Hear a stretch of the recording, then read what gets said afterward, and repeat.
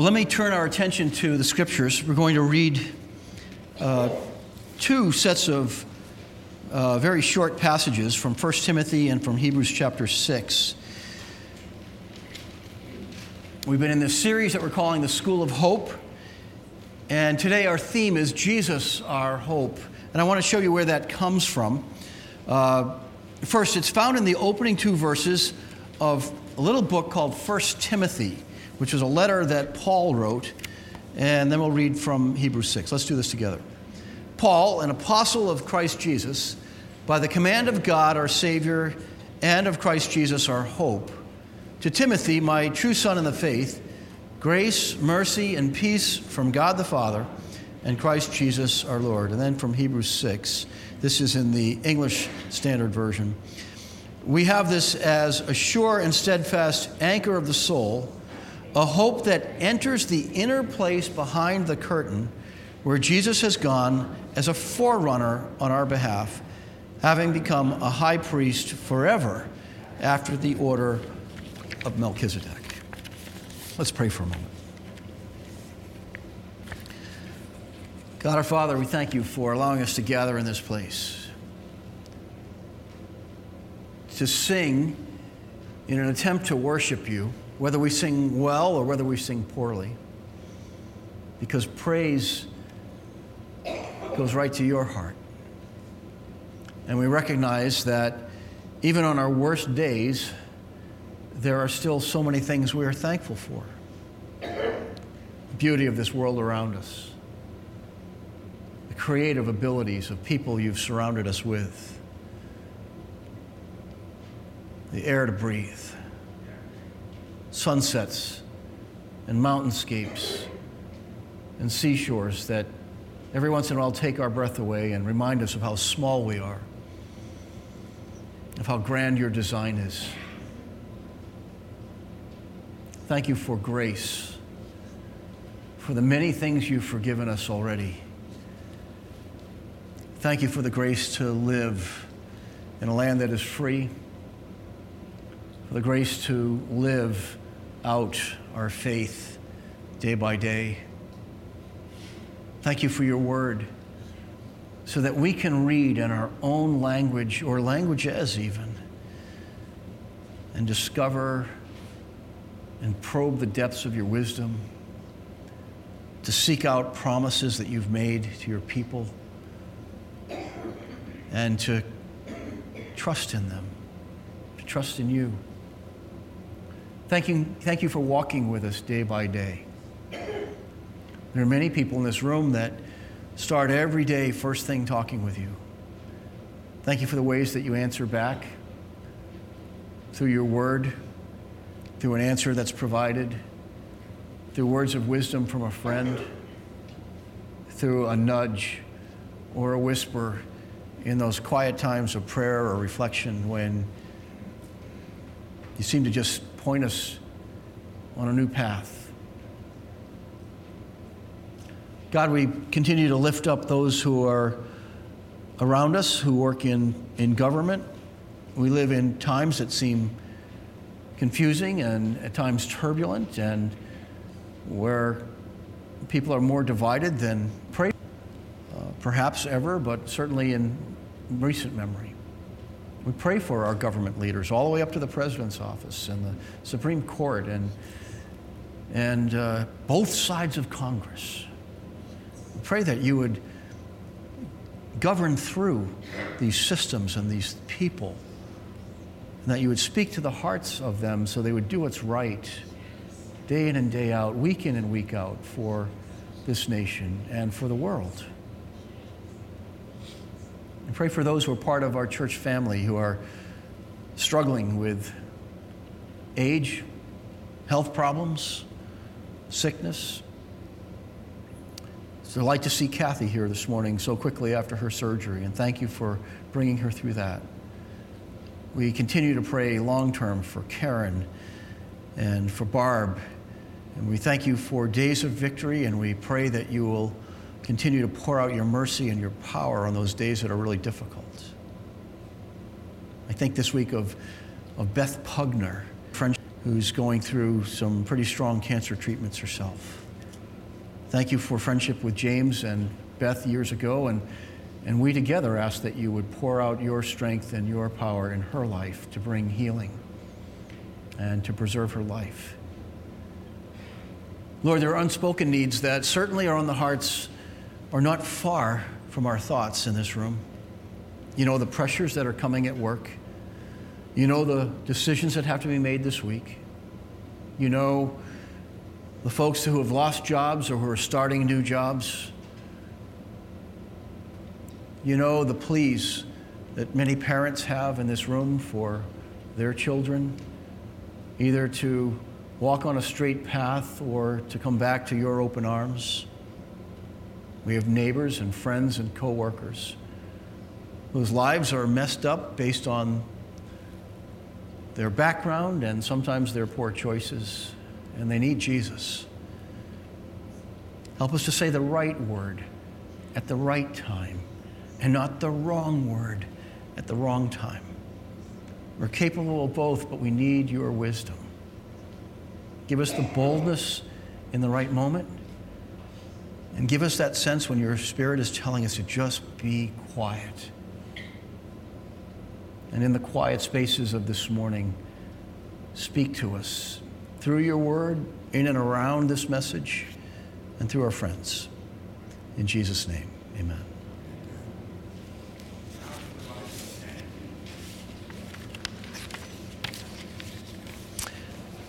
When I was about 16, my dad bought a boat. He bought it because he loved fishing. But even more than that, he was struggling to reach my brother and me as we hit the middle and latter part of our high school years.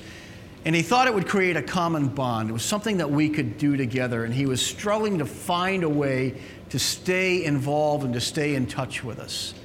He was afraid he was losing us. For my dad, this was a big deal. My dad hadn't grown up boating.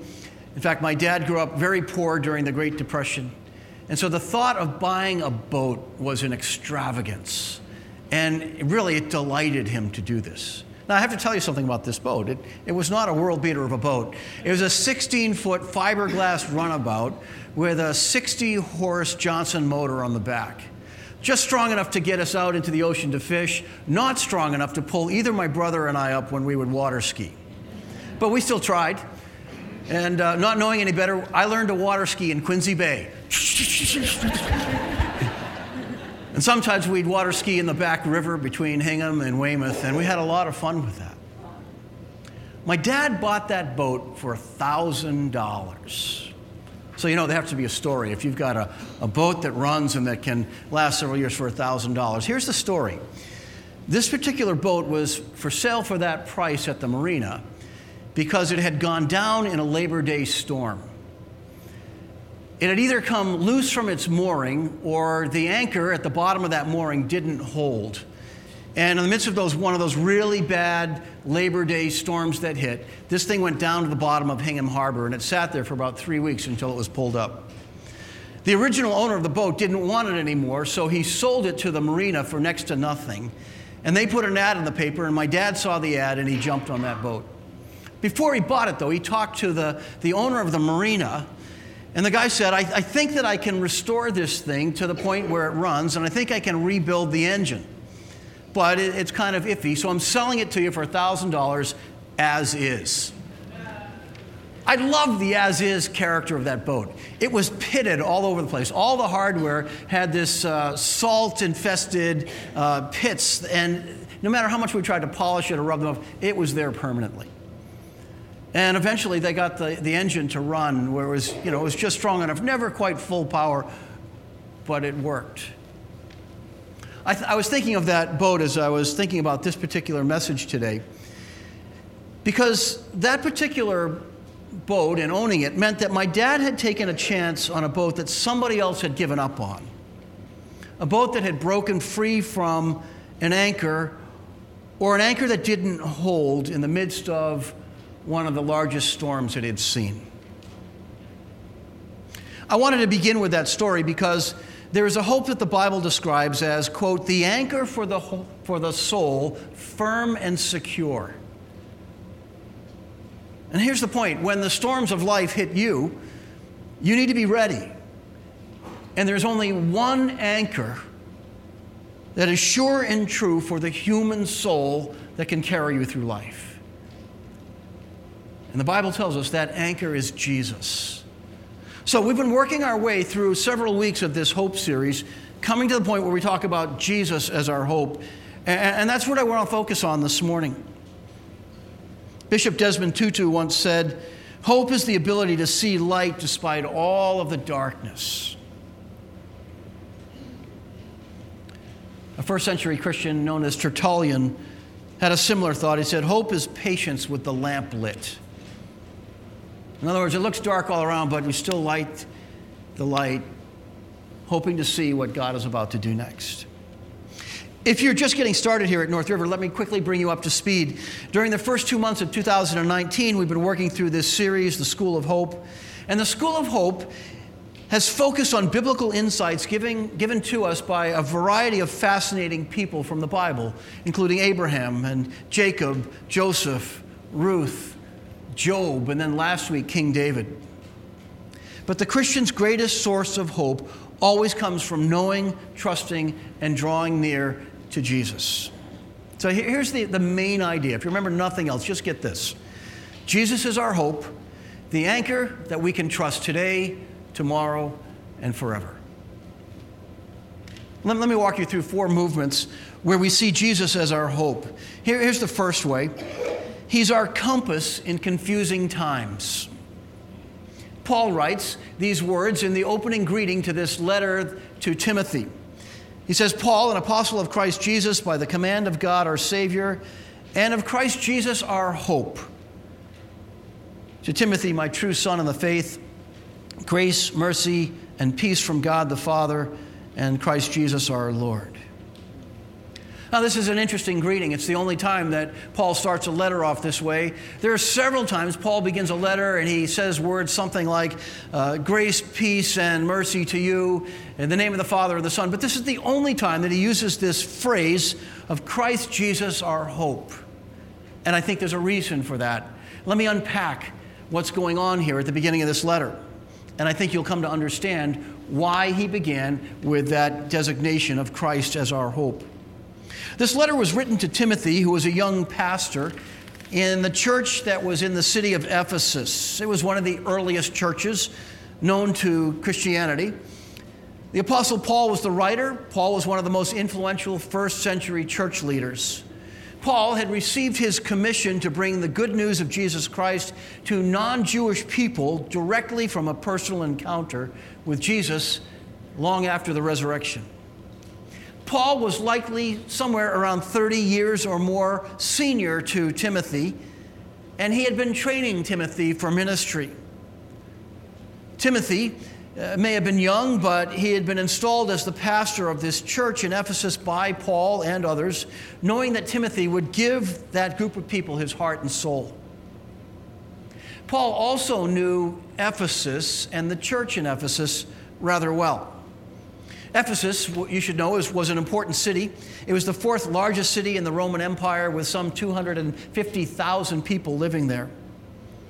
Having briefly visited Ephesus early in his missionary church planting work, Paul and Timothy had then returned during what's known as Paul's 3rd missionary journey, which you can read about in Acts chapter 19 if you want to get more of the backdrop of what was going on here.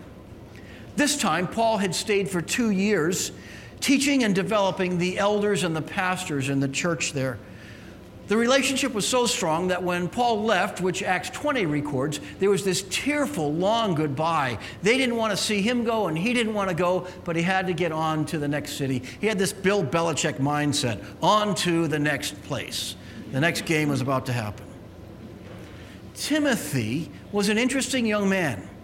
His mother was a Jewish believer in Jesus, and his father was a Greek who, from all indications, was not a Christian at all.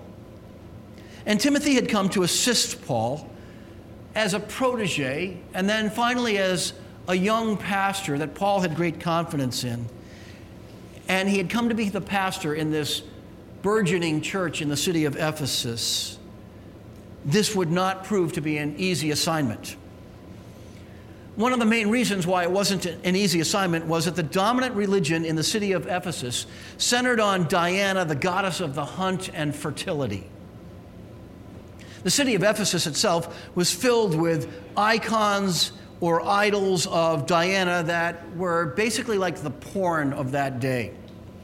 True confession, I made a mistake years ago. I was teaching through the book of Ephesus, and I wanted people to understand, and so I found this picture online of the goddess of Diana. And let's just say that it exposed a number of female parts, and I thought people ought to see that, so we had it up here on the screen, large and living, only we left it up there for way too long. And there are a whole bunch of ladies who said, it's fine that you showed that, but did you have to leave it up there for so long?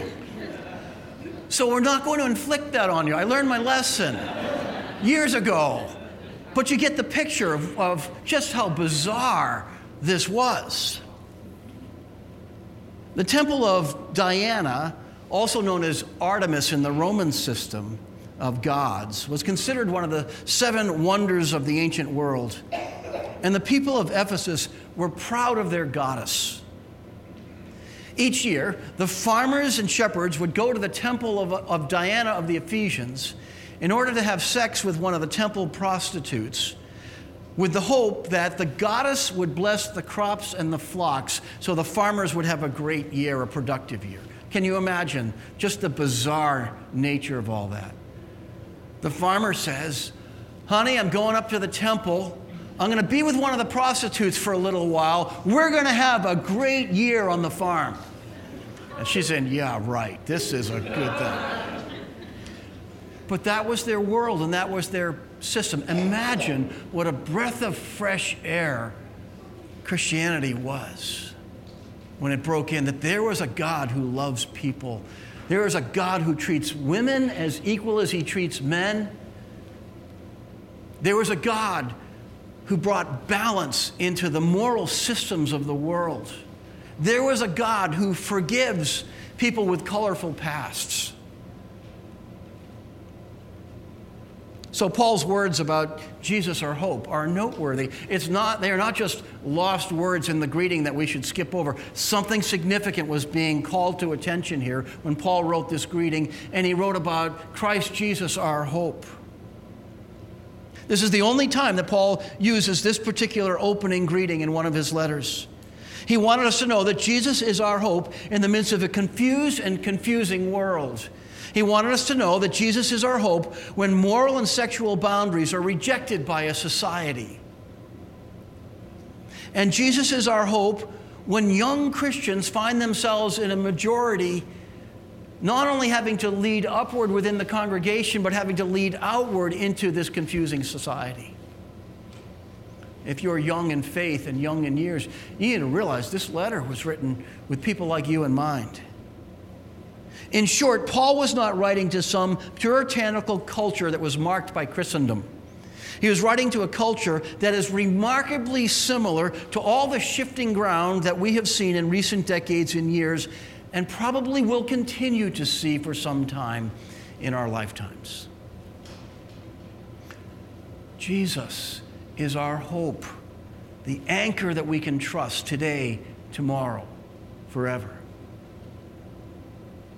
Here's the second discovery. His mercy transforms our past. People in the churches that Paul and Timothy were dealing with, and in this case we're still here in the book of 1 Timothy, had colorful lives, colorful pasts. Sometimes people outside of the church think that we're all a bunch of goody-goodies in here who've lived very boring lives. But I have to tell you something. I've been pastor of this church for more than 29 years. And there are some very colorful people in this congregation. And there are some very colorful stories that we have lived through. And we don't hide that. It's part of our grace story. It's part of what makes our faith so wonderful. It's part of what draws us to Jesus. So look at what Paul writes here, just a few verses later, same chapter. Here is a trustworthy saying that deserves full acceptance. Christ Jesus came into the world to save sinners, of whom I am the worst. But for that very reason, I was shown mercy so that, if you have a pencil out, underline those two words. That means there's a purpose clause here. So that in me, the worst of sinners, Christ Jesus might display his immense patience as an example for those who would believe in him and receive eternal life. In the paragraph just prior to these two verses, Paul had written about his earlier life. Rather than hiding his past, he noted that he had spoke blasphemously about Jesus. That means he did everything that he could to destroy the reputation of Jesus and his followers. He said things that he knew now were not true back when he was saying them. And then he added that he was a persecutor of Christians and a violent man. The book of Acts covers part of that story. Paul was one of the first to go after Christians, round them up, throw them into jail, sometimes even killing them. He stood there in approval when Stephen, one of the first deacons in the Jerusalem church, was stoned to death because of his faith. But Paul had been shown grace because he had acted in ignorance and in unbelief, and he knew the mercy of God. On the heels of that confession, Paul then made this powerful assertion. Jesus came into the world to save sinners, of whom I am the worst. You may or may not be aware of this, but there are some modern theologians and church leaders today who argue that Jesus primarily came to identify with groups of people, that he didn't come so much to die for your sins or for my sins, that we ought to leave that part of it out, and we ought to talk about how he identified with all of the downtrodden groups of people. You know how there's identity politics? This is identity theology that comes into play. And Paul's confession stands in stark contrast to this belief. He says, Jesus came into the world to save sinners like me. And in Paul's eyes, he was the worst because of what he'd done. Again, there are some who see Christians as people who see everyone else outside as sinners except ourselves. There are reasons why people have come to believe that. There are some Christians who've carried on that attitude, that kind of persona, that we always get it right, that we have nothing to apologize for, and the world out there is going to hell in a handbasket. There are elements of truth to both sides of that, but that attitude is off-putting, and that attitude is wrong. Paul says, Jesus Christ came to save sinners, and I'm the worst. In other words, sinners like you and me. What our world needs to know so badly is how we see ourselves, that we are people who are in need of grace. We are people who have that past. And we've not forgotten it. We're just trying to live into the new life that he gives us. Our hope is not based on the idea that we are better than other people and that God approves because we're so good. Our hope is centered in the reality that we've been shown undeserved mercy. Rather than being scandalized by our sins, God uses our mercy, his mercy toward us as an example so that other people will realize that God's mercy is available to them too. It's one of the reasons why we tell faith stories around here from time to time, so that we get real and we also rejoice in the way that God brings healing and hope into our lives. The key step is that they must believe in Jesus and receive the gift of eternal life. That's what Paul says at the end of verse 16. That Christ Jesus might display his immense patience as an example for those who would believe. In other words, he has people in mind who have not yet trusted in Christ, who don't call themselves Christians or Christ followers or churchgoers, but they would believe in him and receive eternal life. Here, Paul uses the same language that John uses in the opening of his gospel. Evangelist Lee Strobel puts it this way: believe plus receive equals become. That there are these three steps. We have to believe in who Jesus is as the Son of God, that we have to believe that he really cares about you and me, that he really did come to pay the penalty we could never pay. But then we need to get beyond just the head knowledge of that to receive God's forgiving grace into our lives. There are many, many people who've been raised in churches and they know all the data about Jesus, but they've never taken that step to receive that forgiveness. We either say, I'm just fine the way I am, don't need that, I'm good with God, Or you say, someday I'll get there, but I'm not ready to do that. But it's only when we put those two together that we become children of God who are alive to the Spirit of God and alive to Jesus. Question. Have you, by any chance, been locked in shame because of something in your past? Jesus doesn't want you to stay stuck in that place. The mercy and the patience that he has shown you in your Christian life is designed to be on display so that his mercy shines more than the story of what was hard or difficult or bad or rotten. And so we need to find ways to tell our stories that glorify him. Have you been holding Jesus at arm's distance because you're not sure yet how he will handle your sin and shame? From time to time, there are people who are here in our audience who are kicking the tires and they are wrestling with the information about Jesus, but they're not sure. They're not sure that Jesus really has the capacity to forgive their sins because they're doing such a good job of beating themselves up on the inside. And the shame they carry is just so profoundly deep. I have news for you. Jesus doesn't want you to stay stuck where you are either. Jesus is gentle. No matter what causes you shame, he has more than enough mercy for you. But you need to acknowledge that you need his grace, that you can't do it your own way. Believe plus receive puts you on the pathway to becoming who he wants you to become. So here's what we're learning. Jesus is our hope. He's the anchor that we can trust today, tomorrow, forever. I have to jump to a different letter for this third lesson about Jesus being our hope. It's that his presence transforms our identity. His presence in our lives transforms our identity.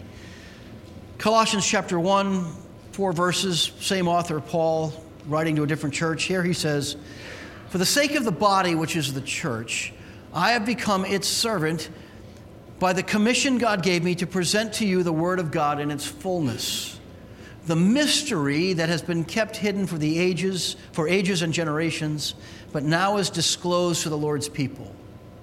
To them, to the Lord's people, God has chosen to make known among the Gentiles the glorious riches of this mystery, which is Christ in you, the hope of glory."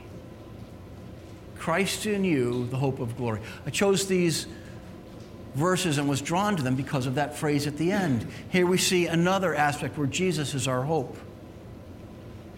Look at what Paul unveils in this letter to the Colossian church. He speaks of a mystery that was hidden for ages and generations. The way he spells that out, it's like there's this mystery that we want to get in on. We want to know the secret. We want to be on the in crowd that finally understands what this mystery was that people in the past couldn't fully apprehend. And then he tells us in that final verse, the mystery is Christ in you, the hope of glory. Christ in you. Theologically, this is known as the concept of the indwelling of Christ. We need to unpack that a little bit too. Sometimes people use terminology that Jesus came into my heart. I hate to bust your understanding, but there's no little figurine of Jesus that is functionally inside of your physical heart, right? You understand that's a metaphor. It helps us understand that Jesus comes somewhere into the center of our being. But he doesn't physically dwell there. He indwells our lives through the work of the Holy Spirit of God, So the Holy Spirit becomes the presence of God with you forevermore.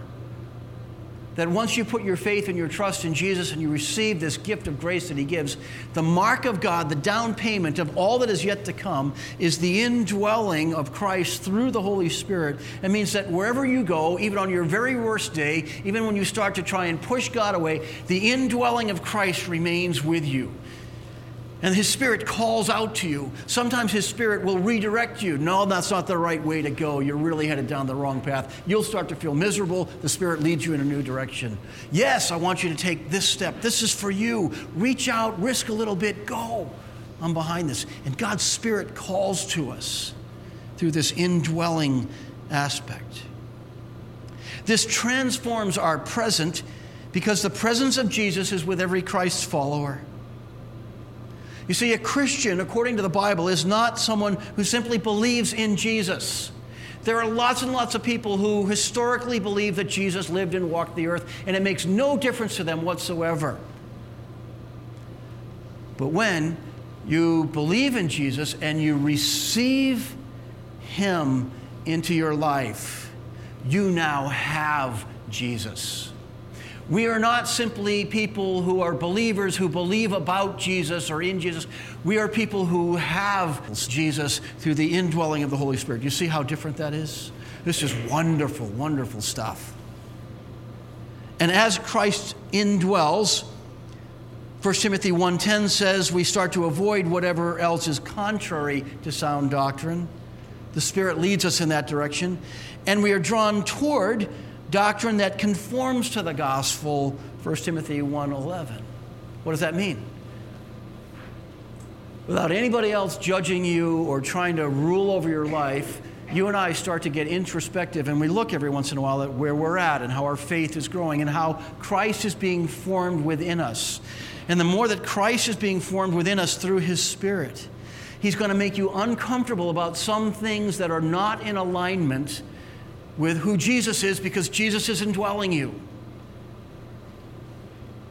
And he's going to lead you to desire the change that he would bring. You don't have to be controlled. You don't have to be manipulated. You don't even need to have a guide. The Holy Spirit begins to nudge us and push us in those directions. And we want to follow him. We want to become more like him. The indwelling of Christ also transforms our future. This is why Paul wrote, Christ in you, the hope of glory. Hope is in things that are yet to come.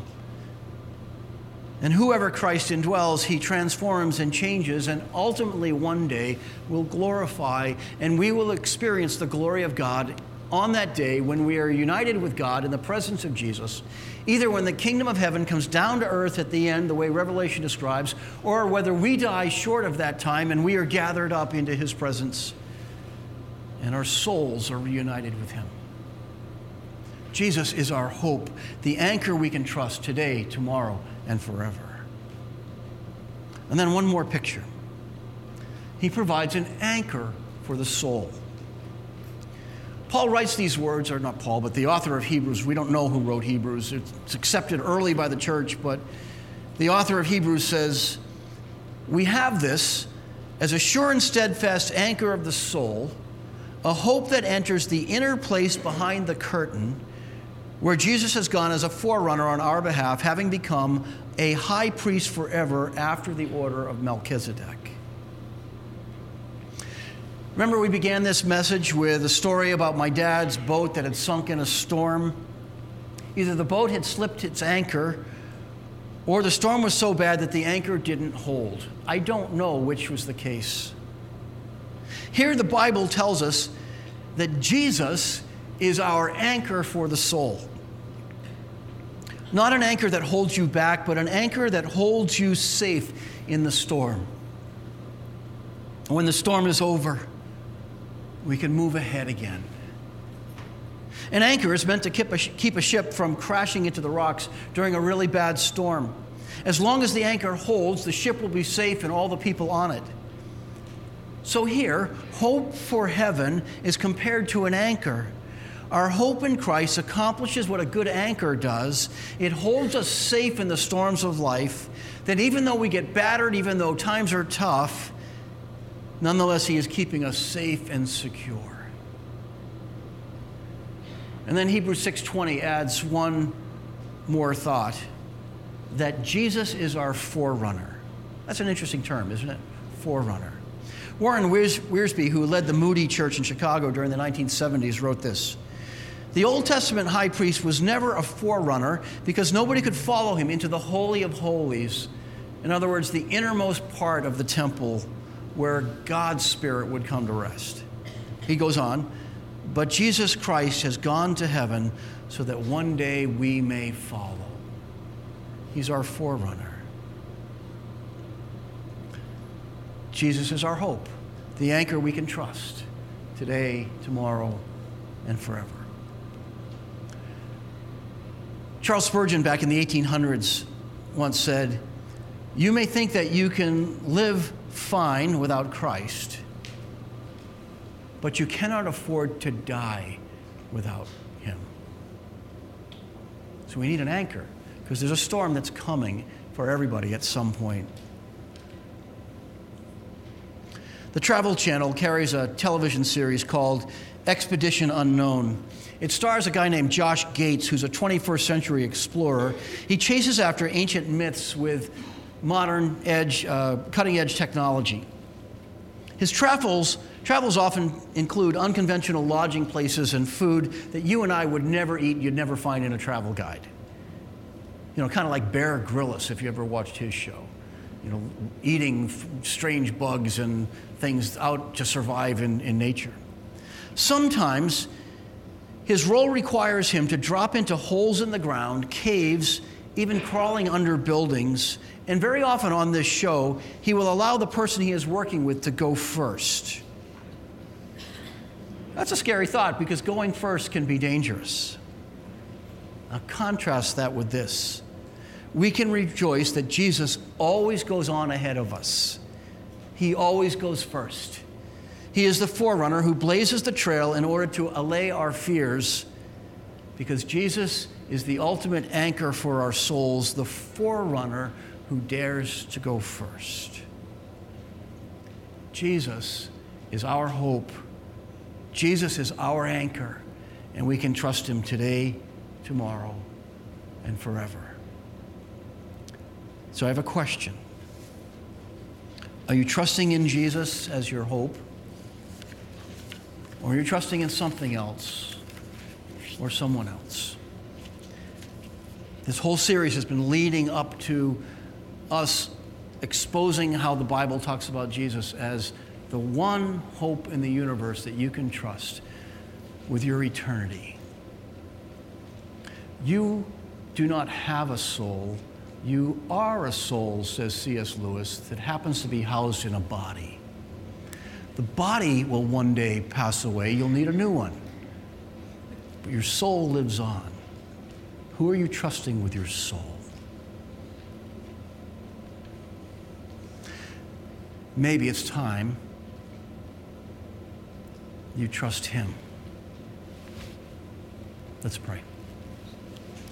Father God, thank you for these words of Scripture, ancient nuggets of truth about Jesus that lit the early Christians and the early church on fire as they came to understand the theological importance of the indwelling of Christ and of how he functions as the anchor for our souls.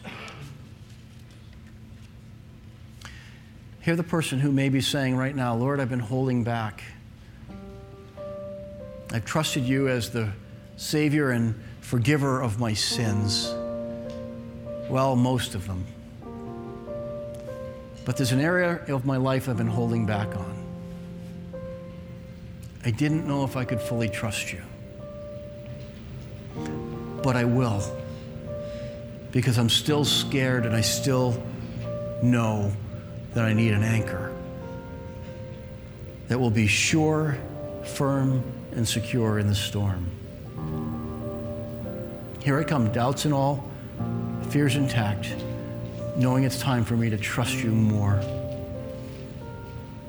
Lord, hear the person in this gathering who may be saying, this is all new to me. and have come to the realization that I can't save myself, that even the writers of the Bible were sinners, that I'm surrounded by this wonderful collection of colorful sinners, most of whom are saved by grace.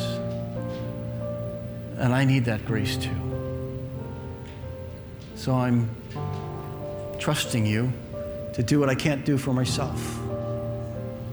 Make me whole on the inside. Put me on a new path that makes sense and where I'm aligned with your goals and with God himself. I come, doubts and all, trusting you with a little bit of faith that I have, asking you to give me this new life. And Lord, I pray that you will let these seeds of life shine and bear fruit and flourish and to be transformed into something beautiful that in the right time, in the right way, helps somebody else believe and receive eternal life.